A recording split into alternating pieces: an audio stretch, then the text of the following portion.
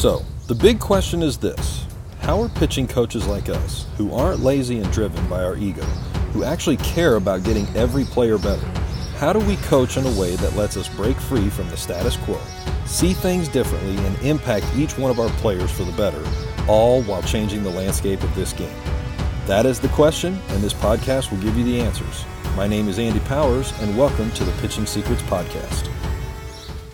Hey, what's going on, everybody? Andy Powers here, and welcome to this episode of the Pitching Secrets Podcast. And instead of you listening to my boring self every day, we've got a very special guest as part of this episode. I'm really excited to have him. This is somebody that, we've got a lot of common mutual friends, but we've never really had a chance to ever meet. We've spoken in the past, but this is the first time we've ever been able to capture the things that he believes in on video or on audio, depending on which way you're getting this podcast right now.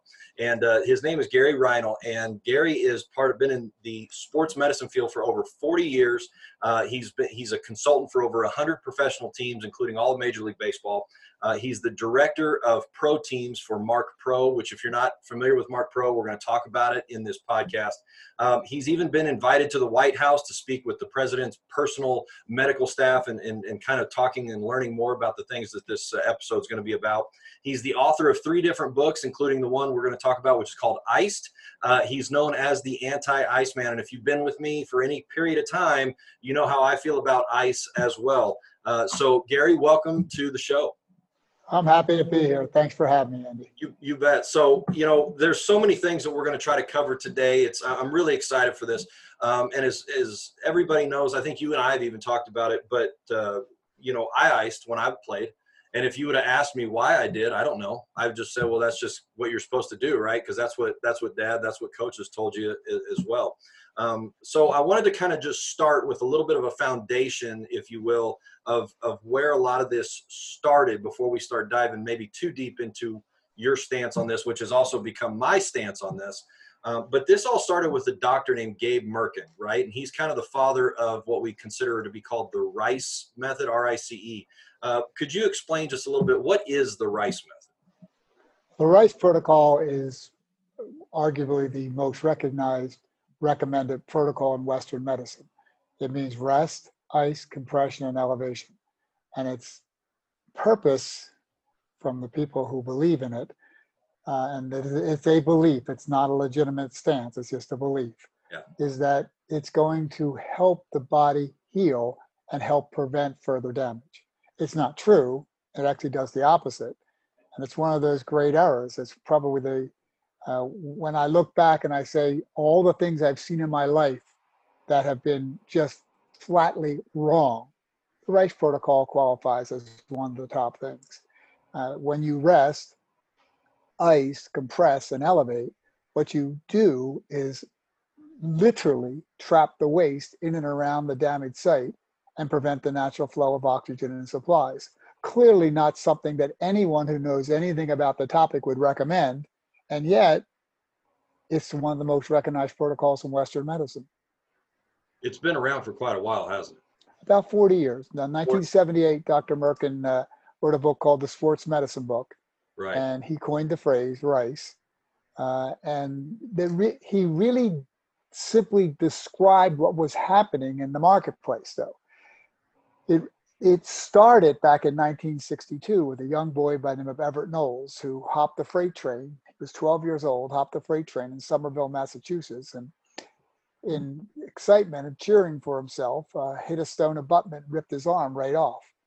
And when he fell to the ground, he thought he broke his arm, but in fact, he had torn his arm off. And as he got up and lifted his arm in his jacket, he walked up the hill, and some fellows at a factory saw him and quickly got him over to Mass General, where a young doctor there by the name of Ronald Malt made a decision that changed the history of sports medicine. Now remember, it's 62, so sports medicine is not here yet. Yeah. But there's still influences. So here's what happened. They had to get a group together to accomplish a task that Dr. Malt suggested. He said, look, we got a perfectly healthy 12-year-old and a fully intact arm. Let's sew this thing back on. Well, today that's common belief. It's simple. Back then, hadn't been done yet. Mm-hmm. So they had to get together the people who could do that. So they get an orthopedic surgeon, a neurosurgeon, and they get the different people to come into the hospital to help with this. Well, here's what happens. There's a gap. There's not text. There's no way to get to. There aren't cell phones. None of that stuff exists. So you got to go get the people.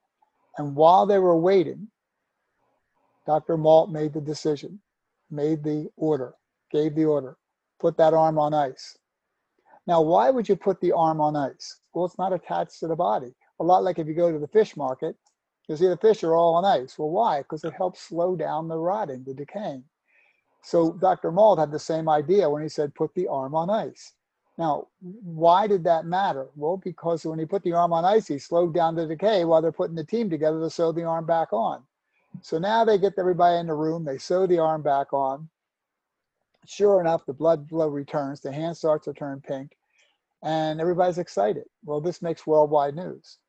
And when the young boy left the hospital and waved to the crowd, it made worldwide news. And when he caught his first baseball, or whatever that action was, it made worldwide news. This was a big deal. In fact, Dr. Malt traveled the world lecturing this topic to other physicians for years following this procedure. Remember, it had never been done before, so they didn't know what to do. In what order? What do? Do you put it on ice while you're waiting to put the team together? What exactly do you do? Well, here goes where the problem begins. When asked, what should we do if this happens in the future? Remember, before you threw the arm away, there was nothing to figure out. So now people are asking, well, what do we do if this happens? The response was this: remain calm, don't panic. That became rest. Keep the severed body part out of the sun, out of the heat. That became ice. Use a tourniquet to prevent a bleed out with the intact part. That became compression. And elevation was simply the fact of putting the severed part, the remaining part, above your heart to slow down the flow. So the RICE protocol, rest, ice, compression, elevation, has nothing to do with managing damaged musculoskeletal tissue. It has instead to do with preserving a severed body part and preventing a bleed out. It's a complete miss. Wow. It didn't matter that it missed. People heard the RICE protocol that Dr. Merkin named in '78, and it caught on. RICE is nice. And anyone who went through school from about 1982 or so on learned RICE is nice. Rest, ice, compression, elevation. Everybody knew it. We all did it. And that's why it's the most recognized, recommended protocol in Western medicine. It's simply one of those things that should never have happened, but it did. Now, you might, in the audience, be thinking, well, who's he to say that? Well, just hold on a second, because I'm going to tell you. The doctor who made it up, Dr. Gabe Merkin, after he read my book, Ice, the Illusionary Treatment Option, publicly recanted, said I made this up in my 1978 sports medicine book. Research has clearly shown I was wrong. Don't do it. It delays healing, and then gives a specific reference to the fact that it causes additional damage. He not only publicly recanted, he then wrote the foreword to the second edition of my book. So I got the doctor who made up the most recognized, recommended protocol in Western medicine to not only recant, but to write the foreword to the book that took down the protocol. That's incredible. This is why, guys, this is why I want you to stay through this episode, because you can hear a lot of people have their positions on some things, but when you hear this position that Gary's got, but then you hear that the position that he holds, which has been the direct opposite of what the father of this premise was created, and that guy changed his mind and said, you know what, Gary's right. This is going to be so much fun here. So that's an incredible story about the boy who had his arm ripped off. As I understand it, and please correct me if I'm wrong, but as I understand it, that it kind of started to also make its way into baseball when a picture of Sandy Koufax surfaced where I guess he was after a game and he had his arm in a bag of ice or something. So it's in a bucket of ice water. In a bucket of ice. Bill Beulah was the trainer at the time. He wasn't the head trainer, but he's the trainer in the picture. And I never got to speak to him. And I regret he died before I got there, before I knew to find him. But the picture does exist, and pictures I think in '65, so it's a couple of years later. And that had nothing to do with recovery, though. It had to do with they were injecting likely Novocaine, not sure of the drug that was used back in those days. I can't find a history of what they shot in them, but likely Novocaine at that time period. And he said, Koufax said to him, find another way to make my elbow stop hurting because I ain't doing the needles no more. They hurt too much. So they put his arm in a like a wetsuit type sleeve, and they put his arm in his elbow in a bucket of ice water. And that picture went, let's just say, viral for the time. Remember, because viral was not viral to now. Right. But it's a very well-known picture. It's a great picture, by the way. You can look it up if you Google Sandy Koufax arm in a bucket of ice. It'll pop right up. And it exists, but that wasn't the start. And it wasn't for the same reason. So it's kind of confusing. The Rice protocol idea is making its way through the network of the society. And the Koufax picture had nothing to do with recovery whatsoever. The Rice protocol had something to do with treatment and recovery. It was wrong, but that's what it was for. Koufax's picture had to do with making his elbow stop hurting. That's all it had to do with. And by the way, putting ice on it does make it stop hurting. It doesn't solve the problem. Right. It doesn't get rid of the reason you have pain. It simply shuts off the signals that alert you to harmful movement. And that's actually a bad idea, not a good idea. Real bad idea. Well, people often think, well, if I make it stop hurting, isn't that good? No, that's not good, actually. Make the reason it's hurting stop. There you go. Not make it stop hurting. Yeah. And so here's why that matters. If you make things stop hurting, but you don't solve the problem, now you have a false sense of security and you're liable to do things. In fact, many doctors and therapists actually recommend, well, make it cold and then go do your exercise. And that way you'll be able to gut through the exercise. It's like, no, that's a stupid idea. Stop that. Why do you think things like that? You don't shut off the signals that alert you to harmful movement. Yeah. And then go and do harmful movement. Right. So a simple thing to ask is, if you had a broken collarbone, something simple for everybody to visualize, a broken collarbone, and you couldn't sleep. So I made it numb with a bag of ice for you and you fell asleep. And the whole time you were sleeping, you were distracting the fresh fracture site. Do you know anybody who would recommend that? Well, you see, if you didn't make it cold, when you got in that faulty position, you would have woke up and said, hey, that position hurts. And you would have gone back to a neutral position that doesn't hurt. You don't want to shut off the signals that alert your harmful movement. You want to solve the problem. You want to get rid of the reason you have pain. You do not want to mask the pain. And I liken the use of ice for pain control to the sympathetic bartender that gives the alcoholic a drink so it can temporarily feel better. Did it help? Maybe. Did it solve the problem? Of course not. Did it make things worse? Possibly. Probably. If you left it on long enough, yes. So it's like, well, then why would you do that? Because that's what people do. They don't think it through. And the typical medical response, and I've been in this business since 1973, so I'm getting near 50 years now. And what I can tell you is this: nearly everybody believes take something and make it stop hurting. That's why you see pain medication on commercials. If you watch TV at night, you'll see it. Hey, take 8 of these a day and you won't have any more pain. It's like, stop it. Why do I have pain? Yeah. Fix the problem. Now you might say, well, what about if I can't fix the problem? Well, if you can't fix the problem, there are better ways to do it than ice and drugs. You can do electronic anesthesia, and electronic anesthesia will give you the pain relief without the side effects. And you won't become addicted to it, and it won't make you sick and constipated, and it doesn't cause additional damage. So there are other ways to mask pain, but I rarely, if ever, recommend it for a young athlete. Young athlete has pain, fix the problem. Don't make it numb.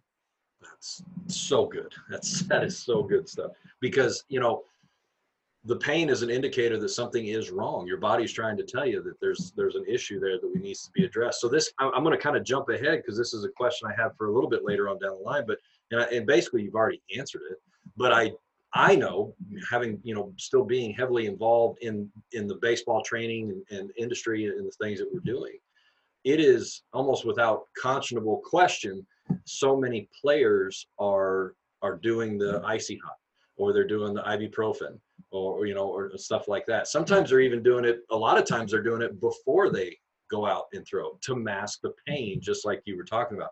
And I always cringe when I see that. Anytime I have a chance, I tell them that is a horrible, horrible idea. But you explained it a whole lot better than I do right there. So, well, let me ask you this: aside from the severed limbs and all that, because I know that this is a question that's been posed to me a few times. As we start diving into the ice and not the benefits of, or the non-benefits of it, I know that some people have asked, like, well, what about ice baths? You see a lot of athletes will do like an ice bath. They submerge their body. Is there any benefits at all to ice as far as you're concerned? Well, I want to answer that and then keep this the whole time. The things I'm saying are not my opinion. Mm-hmm. I'm stating facts. So what I did, I'm a reporter, I'm a teacher. I went and read everything, organized it, and then interviewed hundreds of the most recognized, accomplished athletic trainers, physical therapists, physicians in the country.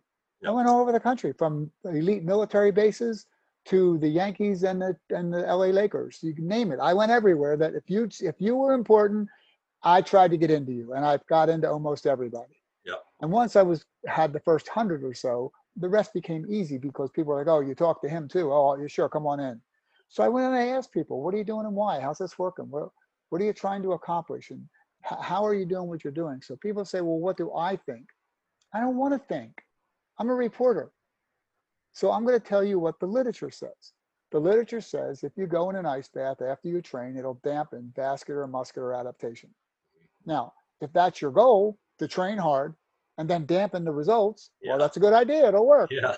But people I know who say that ice baths are good, and they're allies of mine. They're anti-ice people, but they say, "But Gary, people go in an ice bath and they say they feel better afterwards." Fine. If you have a belief, placebo is very real. Yep. If you tell me that you feel better after you do it and you like the discipline, because there's discipline in going in an ice bath. If you ever had the pleasure of doing it, you don't just do it happily. You go in and it's miserable. So there's discipline, and that's good. Discipline's a good thing, not a bad thing. So if you're going to do an ice bath, don't do it when you trained. So if you're going to train at 4 in the afternoon, go in the ice bath at 6 in the morning. But don't train at 4 in the afternoon and then go in an ice bath. You've just neutralized or you reduce the results, the stimulus that you just provided. And that's right in the literature. Here's the problem with it. That's not convenient. Yep. So people say, "Well, but the ice bath's available right after practice." Okay, well, just realize that you're going to dampen your benefits. So if you're going to do it, then realize that you're making a mistake. Is it wrong? Not like icing an ankle. You roll your ankle and you ice that for 2 hours in the course of a day. That's a bad idea. Jumping in an ice bath for 10 minutes, it's uncomfortable. If you find that makes you feel, if you say you feel better when you're done, I'm all for it. Go ahead and do it. Have a ball. Just don't do it after you train. Interesting. Yeah, that's a good point. So I think we're probably now to the point where we've laid that great foundation that people are listening to, and they see, okay, I hear where you're from. You're not a fan of ice. It makes sense. So if ice isn't the answer, what is the answer? Well, the same thing that's always been the answer, and that's active recovery. The Okay. body is designed to self-repair, not self-destruct. In order to self-repair, you've got to load the tissue. There's a great article, if anybody is interested in reading it. And some people, really do like to get into the details. Well, the details are there. It's in a paper called Loading by Buckwaller. And if you go on my website, GaryReinl.com, I have a paper called Healed, where I explain his paper. Now, what that means is you don't have to read his paper, which is a clinical journal article, to understand what he said. I wrote it in English for you. However, I give you all its references, so you can go and read his too if you want. But if you want to read a version that's in English, read mine, and then go and read his if you want more. And when you read that, you realize that the comment that he makes in the beginning of the paper, one of the most important discoveries of the century, the paper was written in 1999, one of the most important discoveries of the century is that the loading of damaged tissue facilitates the healing of muscle, bone, ligaments, and tendons. If you are still, stillness is the enemy. If you are still, you're not providing the stimulus for the healing.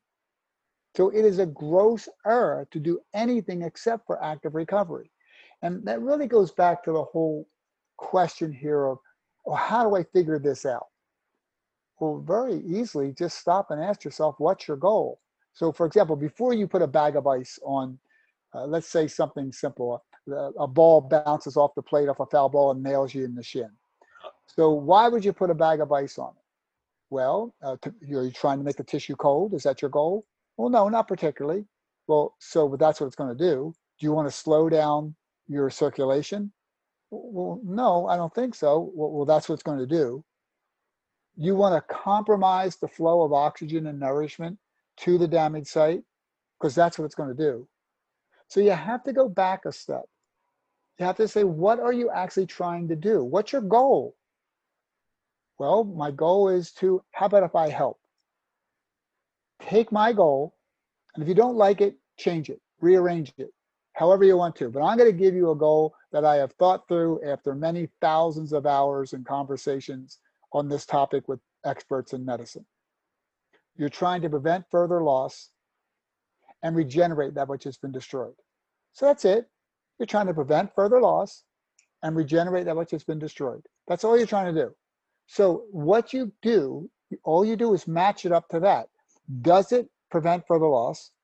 Does it regenerate that which has been destroyed? If it does, it's probably a good idea. If it doesn't, then you have to rethink what you're trying.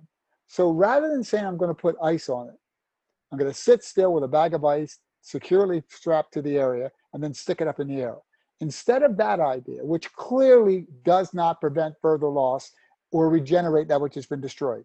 But to get to that point, you need a little bit of help. So here's help. And by the way, anyone in your audience, if you're a coach, if you're a player, if you're a parent, some of the smartest, most accomplished medical people in the country never heard what I'm going to say right now until I said it to them. So don't feel bad if you don't know this. And the reason I know it is because I'm a reporter and I go and I figure things out and write things down and read things and organize. Here's what causes further loss. Congestion in and around the damaged site. Swelling, you might call it. But that congestion will build and ultimately suffocate and kill otherwise perfectly healthy cells that were not involved in the initial trauma. So you've got to decongest the area in and around the damaged site. So let's stop and ask a simple question. How does it decongest? Well, it doesn't evaporate. It can only go back to the passive lymphatic system. So how does the passive lymphatic system work? Well, by activating the muscles in and around those vessels. In effect, you milk the cow backwards. So when the muscle contracts, it presses against the lymphatic vessel and pushes the waste up a chamber. That empty chamber now has negative pressure that pulls waste out of the interstitial space and so on. So you milk the cow backwards. So that's how it evacuates. So now let's ask a simple question. Do you think that sitting still, which slows down cardiac output, with a bag of ice securely strapped to the area while sticking it up in the air, which slows down cardiac output or slows down vascular flow even more, which slows down lymphatic flow even more. And then when you compress it, it slows it down even more. So do you think that sitting still with a bag of ice tightly wrapped to the damaged site while sticking up in the air is going to move waste through that passive lymphatic system? The answer is clearly no chance. Yep. So why would you do that? That's not going to solve that problem. Okay, so the first issue of further loss is the congestion. You've got to get the congestion out. To do that, you've got to activate the muscles in and around the damaged site. And you do that in a very simple protocol. Use your brain, never cause pain. That's it. There are no exceptions. Use your brain, never cause pain. And you say, well, how do I do that? You activate the muscles in and around the damaged site. Now, you can, when I grew up, back in the late 50s, early 60s, I think I beat you by a generation by the look on your face there. But back in my day, we were told by the coaches and the parents who were involved in sports, walk it off. Don't sit still, it'll tighten up, keep moving. Well, we didn't know why walk it off worked, but we knew it did. Today, we know why it works. Because when you walk it off, you activate the muscles in and around the damaged site, which milks the cow backwards. So you say, well, that's pretty simple, but walking it off sometimes hurts. That's why we recommend something different. In medicine, if you talk to anyone who's in the business, they will tell you, for example, for your ankle or your shin, they would say do ankle pumps, where you kind of wiggle your foot like this. And it's called an ankle pump. And it works. It works very well, actually, if you do it long enough. Yeah. And if you contract enough muscle. But there's another way of doing it. You can electronically walk it off. And if you electronically walk it off with a non-fatiguing electrical stimulation device, now you're going to accomplish the walking it off, but you're doing it electronically. And it's point specific. So I can do just your left lateral quad. I can do just the bottom of your right foot. And that becomes a great advantage in the process of walking it off. Walking it off, by the way, didn't start in my generation back in the late 50s, early 60s. That's been that way from the beginning of time. We've always walked it off. We only stopped walking it off when the Rice Protocol became popular. That's when we stopped walking it off. Wow. I never heard of sitting still with a bag of ice tightly secured to the damaged site. My entire sports career, no one ever once ever said, hey, sit still with a bag of ice tightly wrapped to the area so that you can trap the waste in and around the damaged site and prevent the natural flow of oxygen supplies. No one ever said to do that. Yeah. But in 78, it started. So now you've got this issue of, well, what else causes further loss? Well, it's very simple, disuse atrophy. And what happens in disuse atrophy is muscles and other tissue begin to shrink. And when tissue begins to shrink, it's called atrophy. Well, atrophy is the result of disuse. That's what disuse atrophy is. Yeah. So here we have disuse atrophy, and we've got this problem going on when we say, well, how can you prevent that? Well, if you load the tissue, you activate the muscles in and around the damaged site, you can prevent disuse atrophy. So you get how simple this is? It's like, so the same muscle activation that decongested the area also prevents disuse atrophy? Well, the answer is yes. And then on top of that, another category of loss is faulty scarring, which causes adhesions that will cause you to lose functional range of motion. And if you've ever had the pleasure of having faulty scarring or adhesions and having them broken in therapy, it is a miserable experience. It brings tears to everyone's eyes. It's nasty. Well, why does that happen? It's because you didn't reorganize the repaired tissue. So there's 3 steps to healing: inflammation, repair, remodel. Now, that's not my opinion. That's right out of the clinical textbooks, by the way, for anyone listening and taking notes right now. It is 3 steps: inflammation, repair, remodel. If you do not remodel the repaired tissue, you will develop likely faulty scarring. Now, you say, well, so how do you reorganize the repaired tissue? By loading the tissue.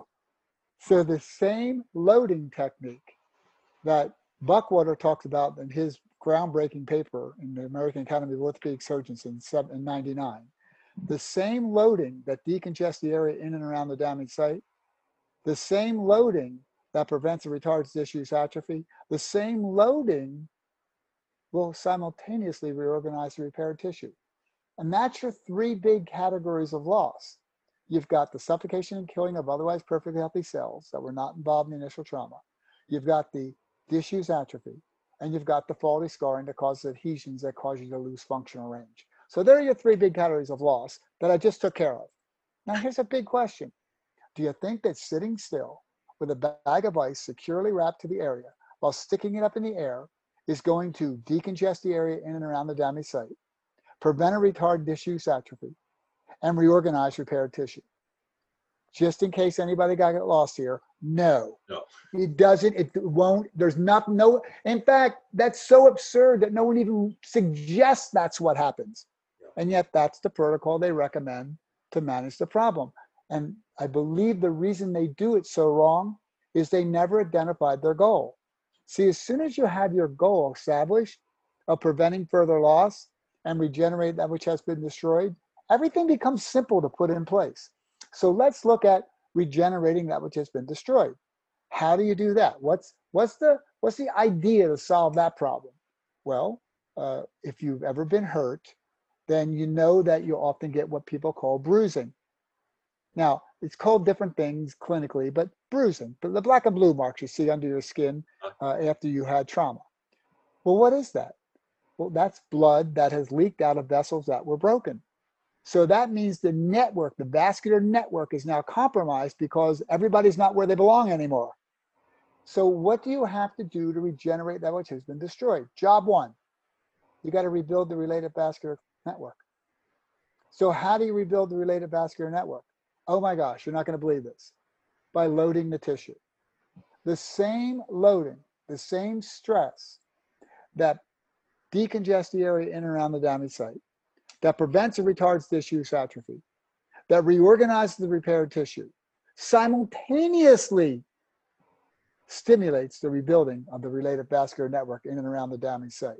Now, there's one last thing in the rebuilding process that's very important. It's called myostatin. And myostatin elevates when you're inactive. So what the myostatin does is it inhibits muscle regeneration. And it's kind of smart the way it's figured out, because if you're doing nothing and you begin to atrophy, that's your immune system, your innate intelligence controlling, saying, hey, we don't need these muscles anymore, let's get rid of them. So it begins to atrophy. Simultaneously to that atrophy from the lack of use, your myostatin levels elevate. Why? Because if you were atrophying over here on this side, you clearly wouldn't want to be regrowing over on this side. So your myostatin levels elevate. Myostatin inhibits muscle regeneration. This is going to be the shocker of the day. You'll never guess what lowers your myostatin levels. Active recovery, loading the tissue. The same loading that decongests the area in and around the damaged site, the same loading that prevents or retards the disuse atrophy, the same loading, nothing different, the same thing reorganizes repair tissue. The same loading stimulates the rebuilding of the related vascular network in and around the damaged site. The same loading lowers your myostatin levels. Now, if you go to a clinical textbook, you will not find what I just told you, because I'm who figured that out. Now, does that mean it's right or wrong? No, I just had to go to 30 different places to get the information to be able to tell you what I just told you. I was challenged by a doctor not long ago, and the doctor said, well, Gary, you make it sound too simple. I said, Doc, it had to be simple or we'd all be dead. You understand that if we had these 5 things you need to do, decongest the area, prevent or retard disuse atrophy, reorganize repair tissue, rebuild the related vascular network, and lower myostatin levels. If there were 5 different stimuluses required to make that happen, we would all die. We'd die of a broken toe. It doesn't work that way. It's the same thing. Walking it off, the coaches, the parents were right back in my day since the beginning of time. We are designed to self-repair, not self-destruct. And that's contingent upon loading the tissue or active recovery. So good. So good. Just a real quick on this one to take the load part just one step farther for everybody listening to understand.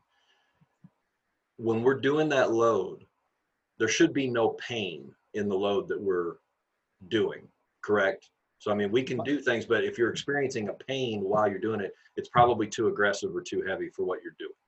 Or you're not doing the right thing. Or you're not doing the right thing. So my rule is blanket. I never alter it. Use your brain, never cause pain. Right. I have no variation of that recommendation.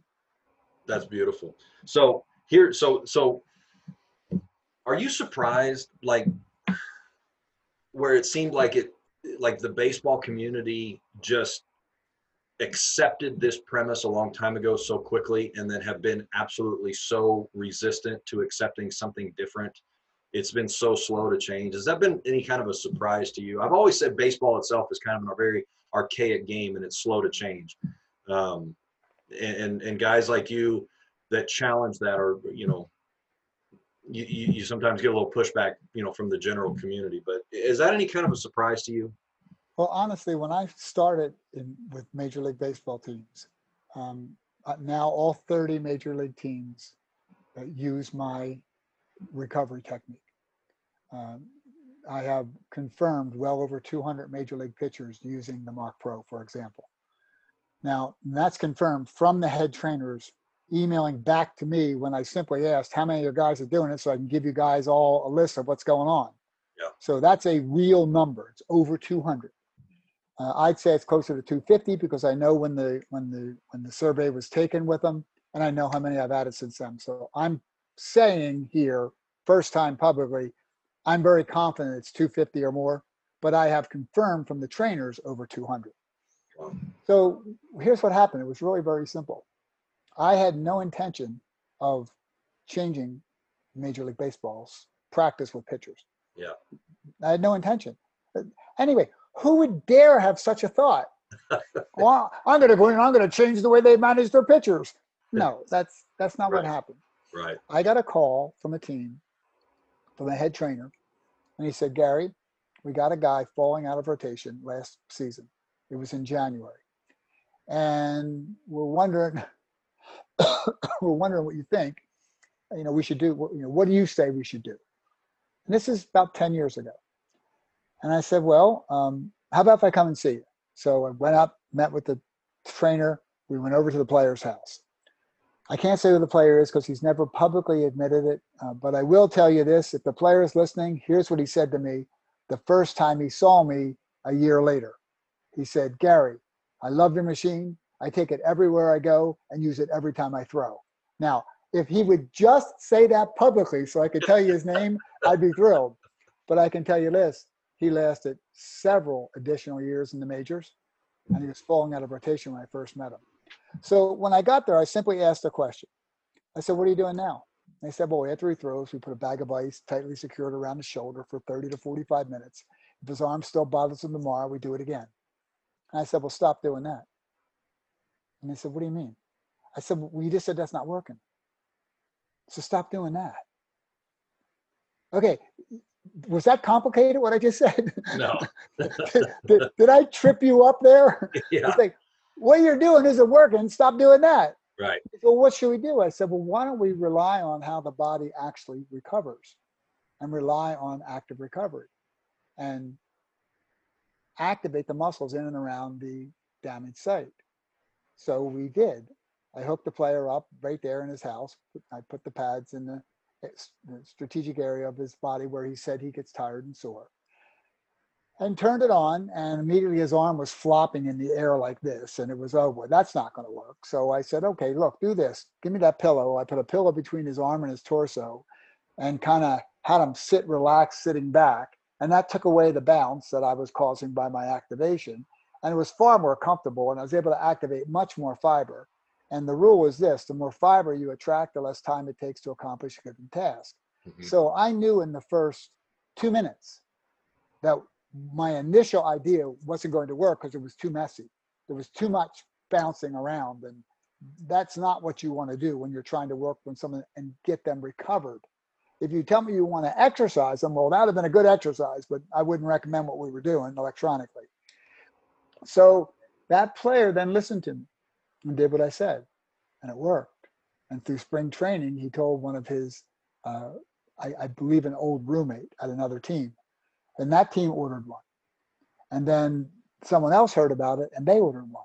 And then a team ordered 10 of them. And that first year, I picked up maybe, I'm going to make up my number because I don't really know it, but 8 or 10 teams. The following spring training, I added almost everybody. And today, all 30 major league teams. And I believe it's safe for me to say that all minor league teams also use the Mark Pro. But I don't know that for certain because I mostly deal with the rehab coordinators for the minor league. And then, so say there's 6 minor league teams and they buy 12 machines. I'm assuming each minor league team got 2, but I don't know that. So I'm teaching everyone I can teach. I do not know for certain that every minor league team has it, but likely every minor league team also has it. And then in all sports, over 500 collegiate teams. So what ends up happening, and by the way, also the military. So, but here's what happens with all of this. I have so many people, meaning the military uses our technology. They use our prescription version of the product. When I look at what's going on, and you ask me, well, how do you get people to do, how do you shift it? I didn't have to do anything. It was organic, because everybody who was doing it the old way, that was falling out of rotation or not feeling good, they flipped to me because I was a different idea. So they tried hey, that worked.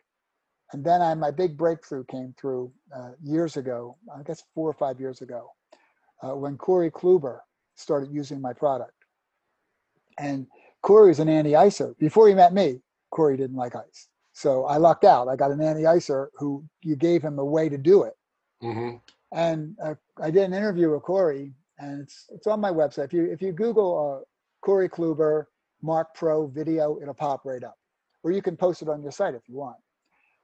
And Corey started using it, getting very good results for what he was looking for. Remember, he wasn't an icer. And when I did the interview with him, Corey says, I'm paraphrasing, but I'll be real close. But you can go and watch the video, hear his real words. But it's something like this. He said, I don't ice, never ice, don't like ice, makes my arm feel stiff. I use the Mark Pro. My arm feels the best of my whole career. You have a chance to do this and you don't, you're making a mistake. Are you kidding me? Did one of the best, this is before he won his second Cy Young Award, by the way. Yep. One of the best pitchers in the majors says he doesn't ice, he does this, and if you have a chance to do it and you don't, you're making a mistake. Okay, well, guess what? I have all 30 teams now. So is it because of Corey? There is no doubt Corey's influence was very significant in pushing that next, let's just say, 100 pitchers. But all the rest have fallen in line, not because Corey said so, and not because I suggested it, but because it works. Because active recovery is the answer. I call that ARITA.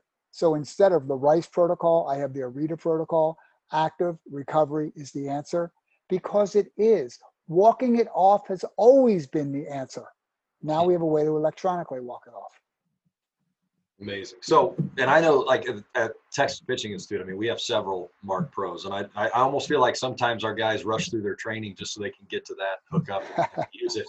But I don't want to get away from this real quick, because you talked about it, you touched on it when you were talking about the positioning with that player, you know, trying to relax him.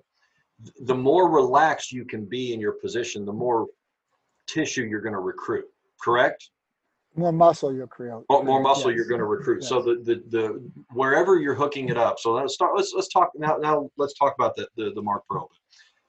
The more relaxed, depending on what it is that you're hooking up, the more relaxed you can be of that area is obviously the better way. That's our goal in terms of the setup, right? Yeah. So I'll give you a real example. Okay. We had a player who fell asleep on the training table. A pitcher. He fell asleep. And I saw him dozing off, and I noticed it. So I grabbed the trainer. I said, look at this, watch. And as the player actually fell asleep, the contractions became much more significant. Nothing else changed except for he was no longer resisting my signal. Wow. So you get what happens is if you fight me, because see, the technology of Mark Pro, I know everybody has a product. I mean, I get it. It says theirs is special. But ours actually is special. We actually have a patent. It really is special. And it's unusual in that it's a non-fatiguing contraction. So we use a little bit of energy to get a significant contraction by staying with the tissue for a long period of time. And as a result, we get a big contraction. But if you fight me, I don't have enough power to overcome you. Yeah. So the more relaxed you are, the more fiber I can attract. The more fiber I attract, the less time it takes to accomplish a given task. So given a choice, I don't ever want you standing up, walking around the training room with it on your shoulder, if you're a pitcher. With anybody, if it's your shoulder. I don't want you walking around with the machine on. That's not a good plan. Your arm's going to be flopping in the air. It's completely, I'd rather you not do it than do that. Yeah.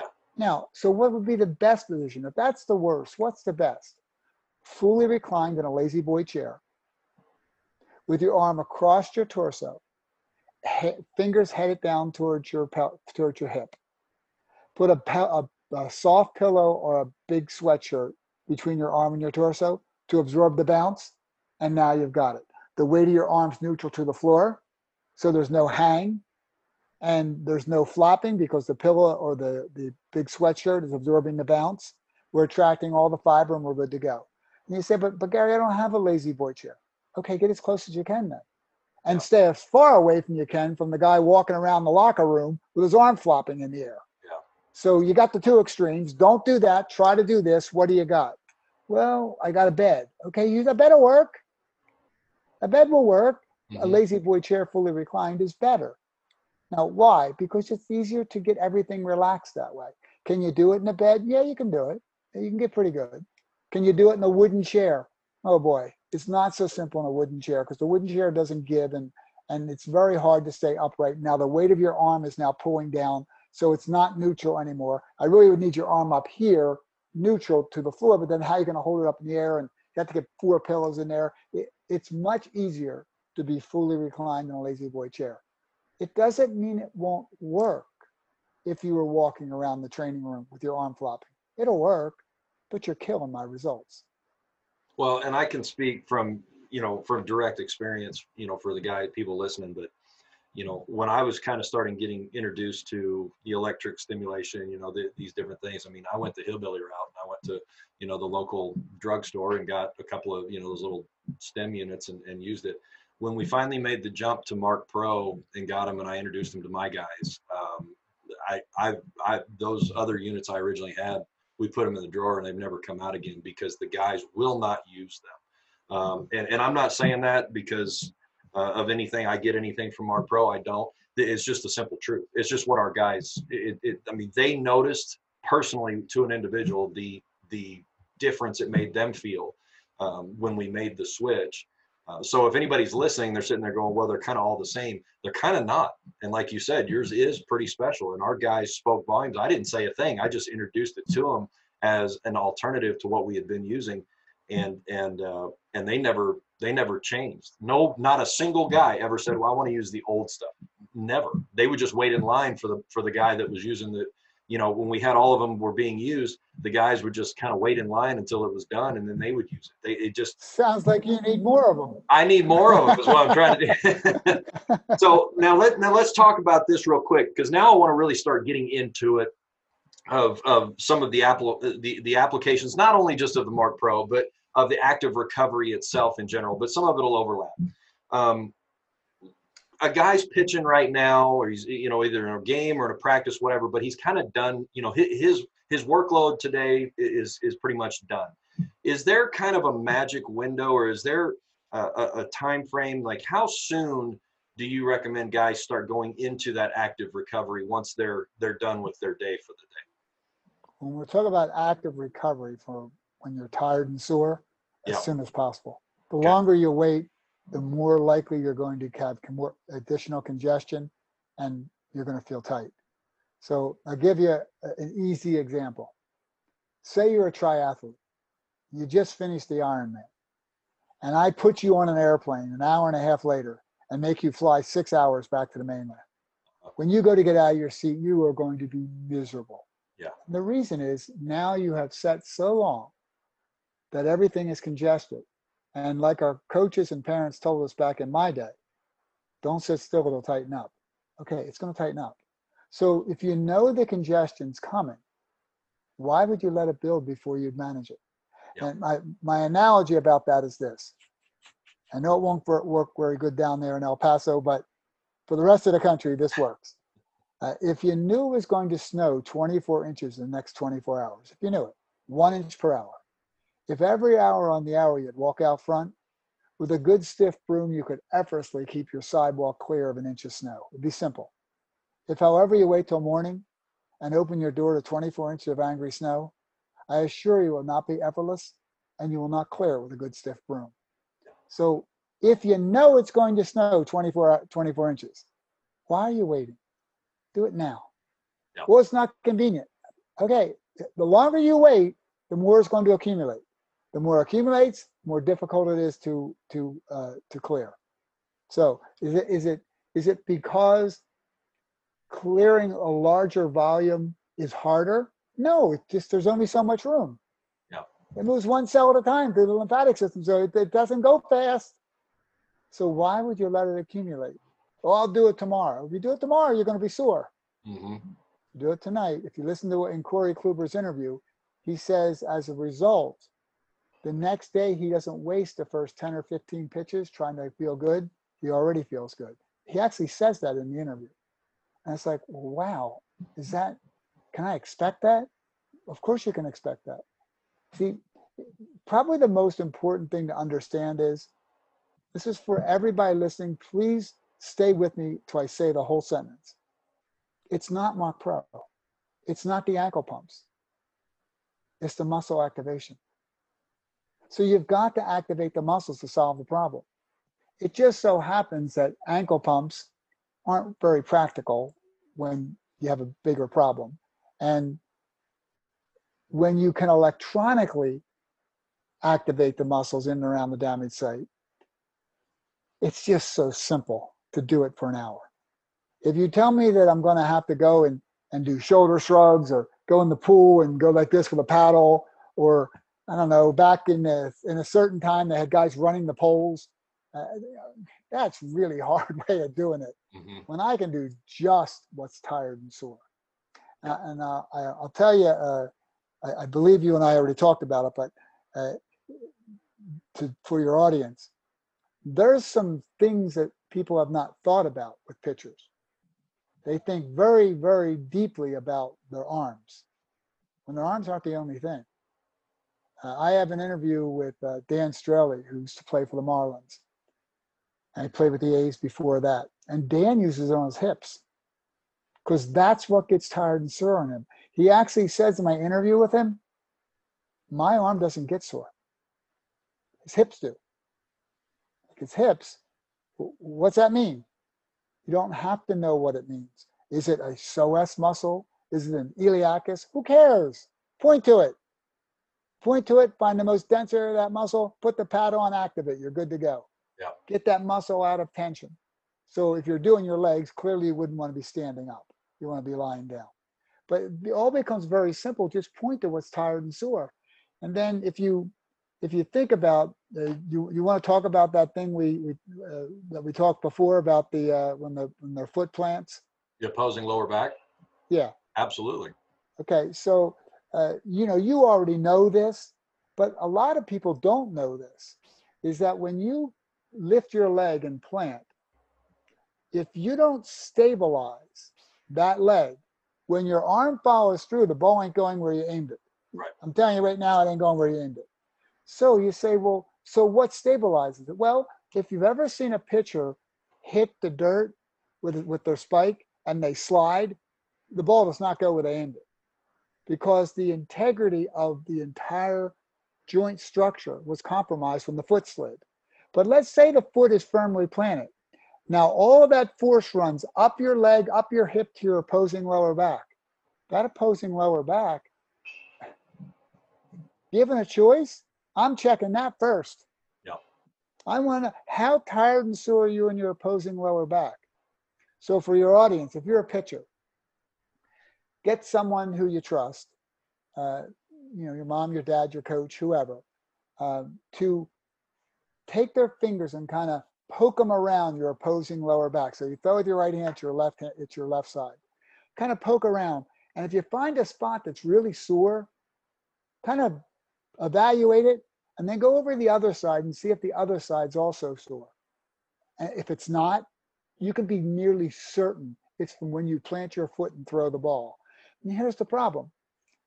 If you don't manage that tired and sore opposing lower back, it's going to compromise your ability to throw the ball where you're aiming it. And if you do manage it, now you've solved the problem. But here's the question I have for you.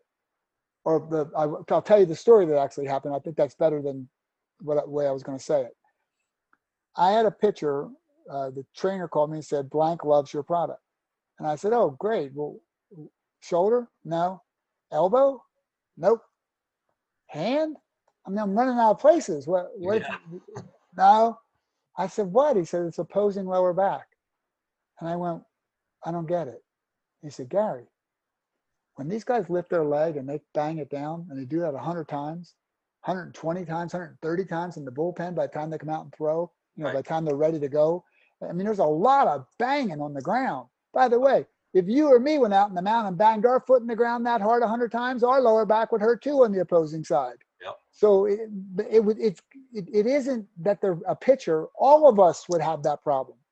But so that pitcher was using on his opposing lower back. And at the time, it never crossed my mind, what's going on here? But I quickly learned. And then I met a player, a pitcher, and with another team. I said, hey, I got a question for you. Can I feel your lower back? He's like, yeah.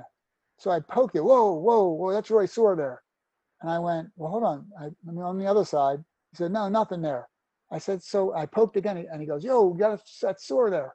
I said, well, how long's that been sore? He said, oh, it's always sore this time of year. I said, let me ask you a question. If your shoulder were ever that sore to touch, would you tell your trainers? He said, oh, yeah. I looked him square in the eye and I said, from now on, that's part of your shoulder. Do you get it? It is so important. Yeah. And people never even thought about it. Now, I found out about it because I didn't say, oh, I'm going to try to figure something out. No, I got a call. I heard it and I knew it was right. Like you knew it was right because as soon as you thought about it, you're like, well, yeah. Okay, so now look at this. Arm care programs. How many arm care programs include the opposing lower back? None. Yours does. Yep. Does now. So yours does. But you see, it's one of those misses that a player just happened to mention. Otherwise, I wouldn't have thought of it. Completely. It's just, here's where I'm tired and sore. Yeah. It's like, wow, what a great way to figure things out. Actually learning because it happens. Can you imagine that concept? Wow. You don't get it from a book. That's not in the book. Yeah. You learn because it happened. Yeah. Just real life.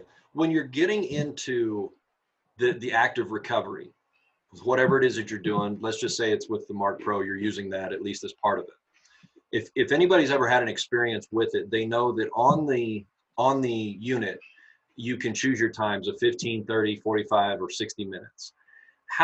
Does the length of time matter? How do you determine that? Well, my simple rule of timing is the problem solved. So for example, we go back to Corey's comment. Okay. The next day, I don't waste my first 10 to 15 pitches because I'm already good. Got it. Okay, he went long enough. How long did he go? I don't know, but he knows how long it takes. So it might be a little trial and error at the start. Significant. Okay. And everyone's different, and every day is different. Yeah. So if the day you threw 30 pitches, Yeah. and tomorrow you throw 75, Right. it ain't going to be the same. Right. And not only that, but let's just say that for whatever reason, and I don't understand different pitches. Okay, I'm not in your space. Yep. But if you threw a lot of pitches that previous day that were the hard ones for you to throw, I don't know which is the hardest thing to do. A fastball, I guess. I don't know. Whatever takes the most energy for the pitcher. Sure. Well, you're going to be more tired than the day you threw a lesser number of your hardest pitch. Right. Like I talked to a guy, I actually believe I have an interview with him on my website. He was a knuckleballer from the Red Sox. If you said his name, I'd know it. I regret Wakefield? I don't remember. No, never say no. Tim Wakefield? Couple years ago. I can only think of Tim Wakefield for the Red Sox right now. I don't remember his name.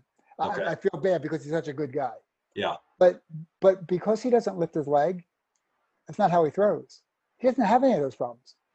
Oh. I'm making the point. Yeah. It depends on what kind of style you have. Sure.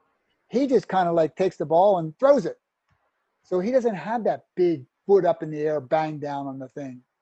And that's the difference that you have to put into your formula of how long. I can tell you this. Everyone's using it 30. Most are using it 45. So 30 to 45, let's just say in that category. Okay. And there are more than I think more than many would be a correct way of saying it they're using it for 2 to 3 hours. Wow. When they fit big days. Yeah. No, Wow. Remember, we're talking about in the majors where guys are doing it really hard. Right. But even some of my collegiate pitchers are on for 2 hours afterwards. Wow. It's not uncommon for me to hear 2 hours. So what they'll do is if they're on the bus ride, if they're on the plane ride, like if they're flying LA back to New York, there's a good chance they're going to be on for 4 hours. Now, do you need 4 hours? It doesn't hurt to go too long because we're a non-fatiguing contraction. So it doesn't hurt anything. And was the result, did we accomplish our goal in 2 hours and 13 minutes? Maybe. Yeah. Did he go 4 hours? Yeah. But how do I know what it been? I don't know because he went 4 hours. I don't know if 2 hours and 13 minutes was enough.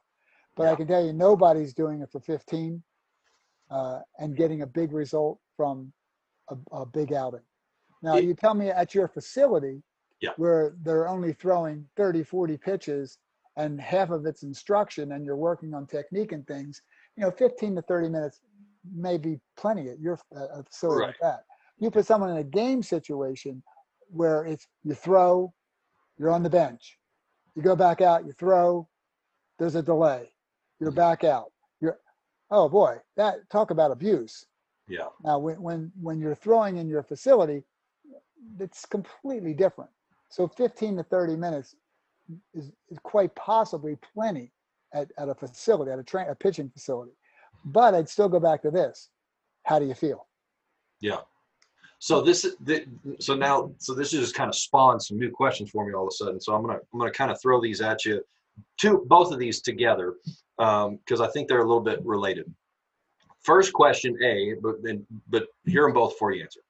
Question A is, do you see any difference in need necessarily between a young athlete, 8, 10, 12-year-olds, to the collegiate or, because our bodies have now matured and all that. And then secondly, and I see it a whole lot here, when you get that athlete between like the 12 to 14-year-old range, that's kind of that average time where they're hitting that one of their growth spurts.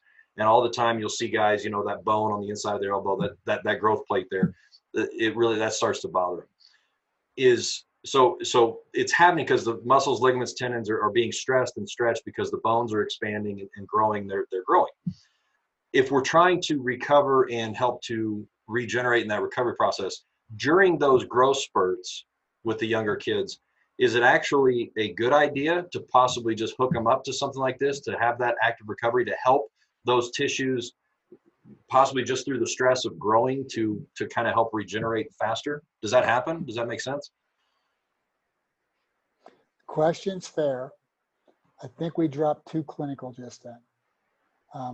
I would rather answer that with the athlete's orthopedic surgeon. Okay. And say, okay, here's what this product does. Yeah. Do you believe this would be useful at this time? And there's a lot of factors that could be involved with that would be inappropriate for me to respond. Sure. Okay. Now, with that said, if you are tired and sore and you want to decongest the area in and around the damaged site, then this will work. Okay. But I don't know if growth plates and stress and tissue stretching, that's a whole extra question. And that might push us over to the clinical side of our technology. And then we'd be using the H-Wave instead of the Mark Pro if it became a clinical question. And that came so close to clinical that it'd be inappropriate for me to answer over the air. Fair enough. And that's cool. All right. Is there any benefit to using something like the Mark Pro before competing or practicing that day as maybe part of a warm-up? Well, I try to get all the pitchers to use it before. Really? And I have not been very successful. They have warm-up routines that they've been going through since they were young. Right. Some since they were 10 years old, so that's what they do. And don't mess with it because I put my right sock on, then my left sock, never my left, then my right. Yeah, it's and more they of a have middle this whole thing they do. Right. But what I say to them, if you have a spot that is tight on you, that you like to warm up, I can do it for you electronically and get the exact spot. So why wouldn't you use me? Well, their uniform's on. Got to get underneath of it. You got to put a pad on. Yeah. It becomes maybe more effort than everyone's willing to do. But I can tell you, I won't say his name because he, again, has not said publicly, but there is a very well-known pitcher in the majors that uses it between innings. So while he's pitching, he keeps it on in between innings to keep his muscles warm. Wow. Now, should you do that? I wish everyone did that. But it's just not practical. Yeah. Yeah. But should you do it? If you tell me that your muscles are getting tight because there's lack of blood flow to the area because you're sedentary, and I'm telling you that I can give you that blood flow to the area and keep the muscle warm. Yeah. So I can definitely give you what you're asking for. And is it better than you sitting there wiggling your arm going like this? Well, yeah, it's way better than that. But this doesn't require pads and a machine hooked up to you. So if you'll do it, I would definitely do it before I throw. I can tell you who does do it before and that's track and field. They put it on their hamstrings all the time, especially guys who have had, and women who have had hamstring issues. They'll use it before just to get it warmed up, because how else are you going to warm up your hamstrings? Yeah. What are you going to do? Yeah. You're going to go run? That's not practical. So you put it on, you pump out your hamstrings, they get blood to them, and you can feel the blood coming in. Yeah. It isn't a mystery. When you activate your muscles and you load the tissue, it increases the blood flow. So we're increasing the blood flow to the area by active recovery, and that helps to warm the muscle up. Now, does it make them run faster? I didn't say that. I said it makes them feel better. Right. So I don't know if it makes you run faster or not, and I'm not claiming it does.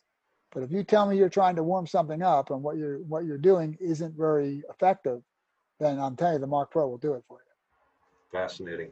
So kind of finish up with this. Of course, this is, and I told you this the other day on the phone, but to me, this is one of those conversations that I don't care who you are.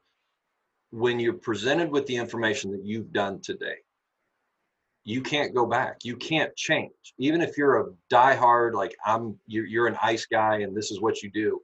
When you hear this, you can't deny it. And then if you choose to still not accept it, then that's your personal choice and you're going to do it. But my point is, like, you're kind of never going to be the same. So I know that we've also just kind of really scratched the surface of what you've got. You've got your book, Iced. You have, other resources to be able to have people learn more about this and learn more about you. So how do they do that? If they want more of this, they want to get deeper on it, how do they do that?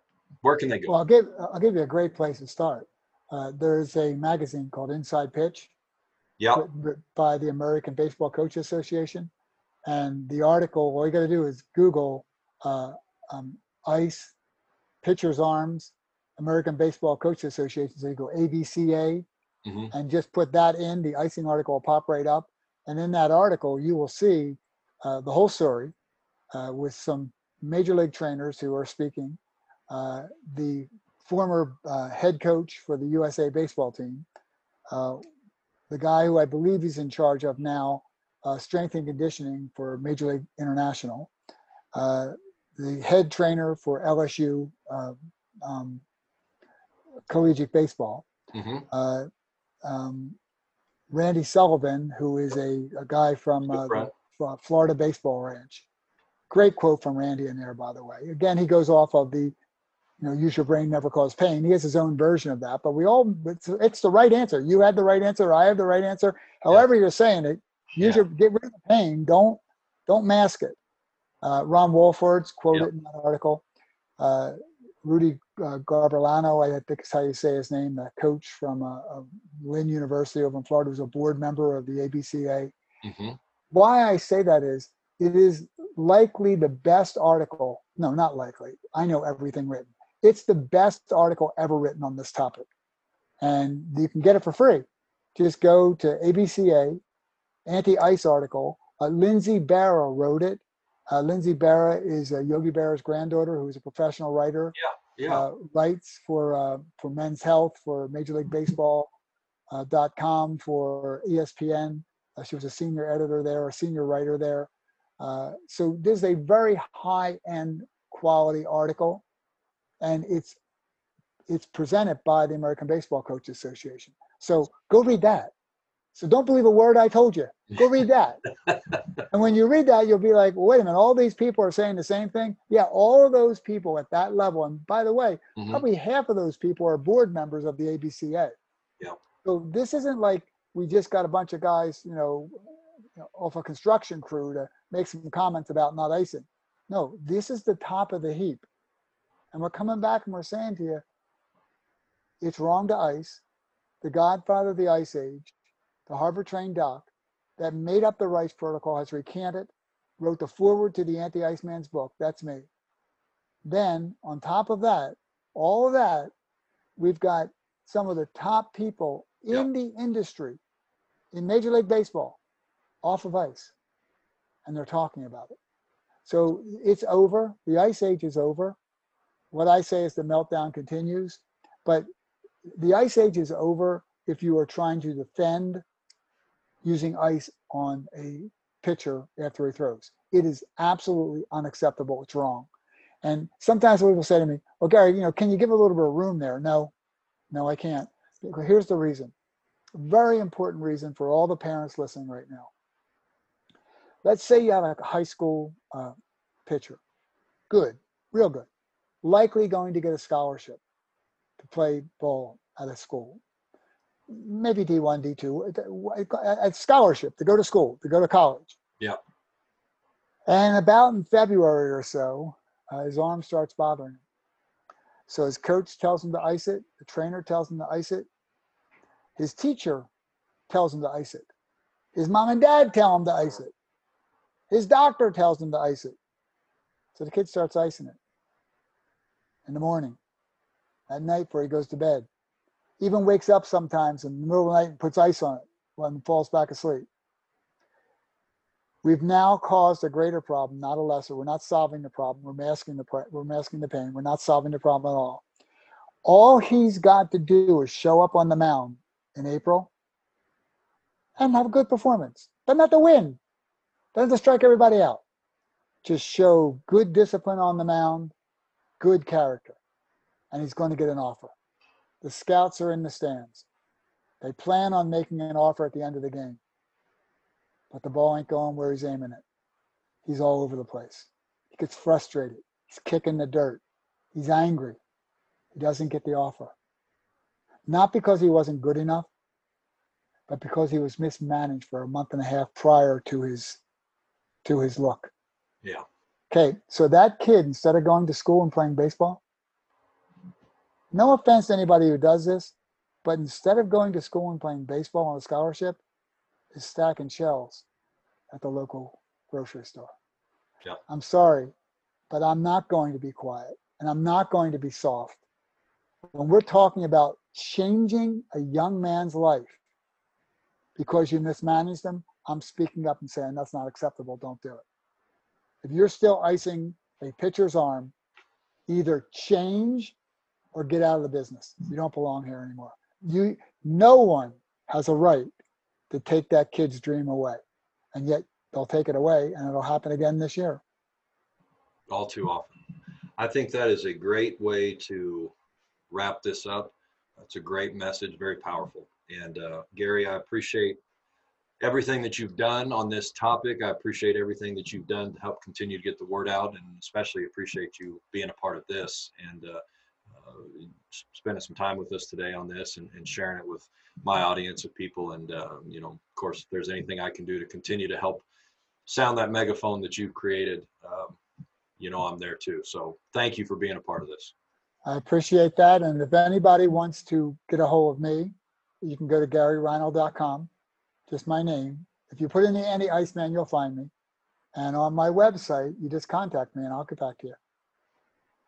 All right, guys. So I knew this one was going to be a big one, and I'm almost scared to now shoot my next one. That's just going to be me again. But I really hope that you guys got a lot out of it. Check Gary out. Make sure you're looking at his stuff because it's incredibly good. He can take a complex concept and make it very simple, and for us baseball coaches to understand. And that's what one of the things that I appreciate the most about it. So, all right, guys. So I will see you in the next one. In the meantime, thank you for being a part of this episode, and we'll talk to you soon. I hope you enjoyed this episode of the Pitching Secrets podcast. If you want to learn more secrets to enhancing your pitching coach abilities and add to your playbooks, all while breaking free from the current status quo of today's coaching, then I want you to join me in my movement to becoming a pitching boss. To start, I'd like to give you a free 3-day masterclass for pitching coaches. In this masterclass, we will take a deep dive together on arm care, creating your daily routine, and developing your pitching staff rotation. Go to bullpensecrets.com/masterclass and sign up to get started today.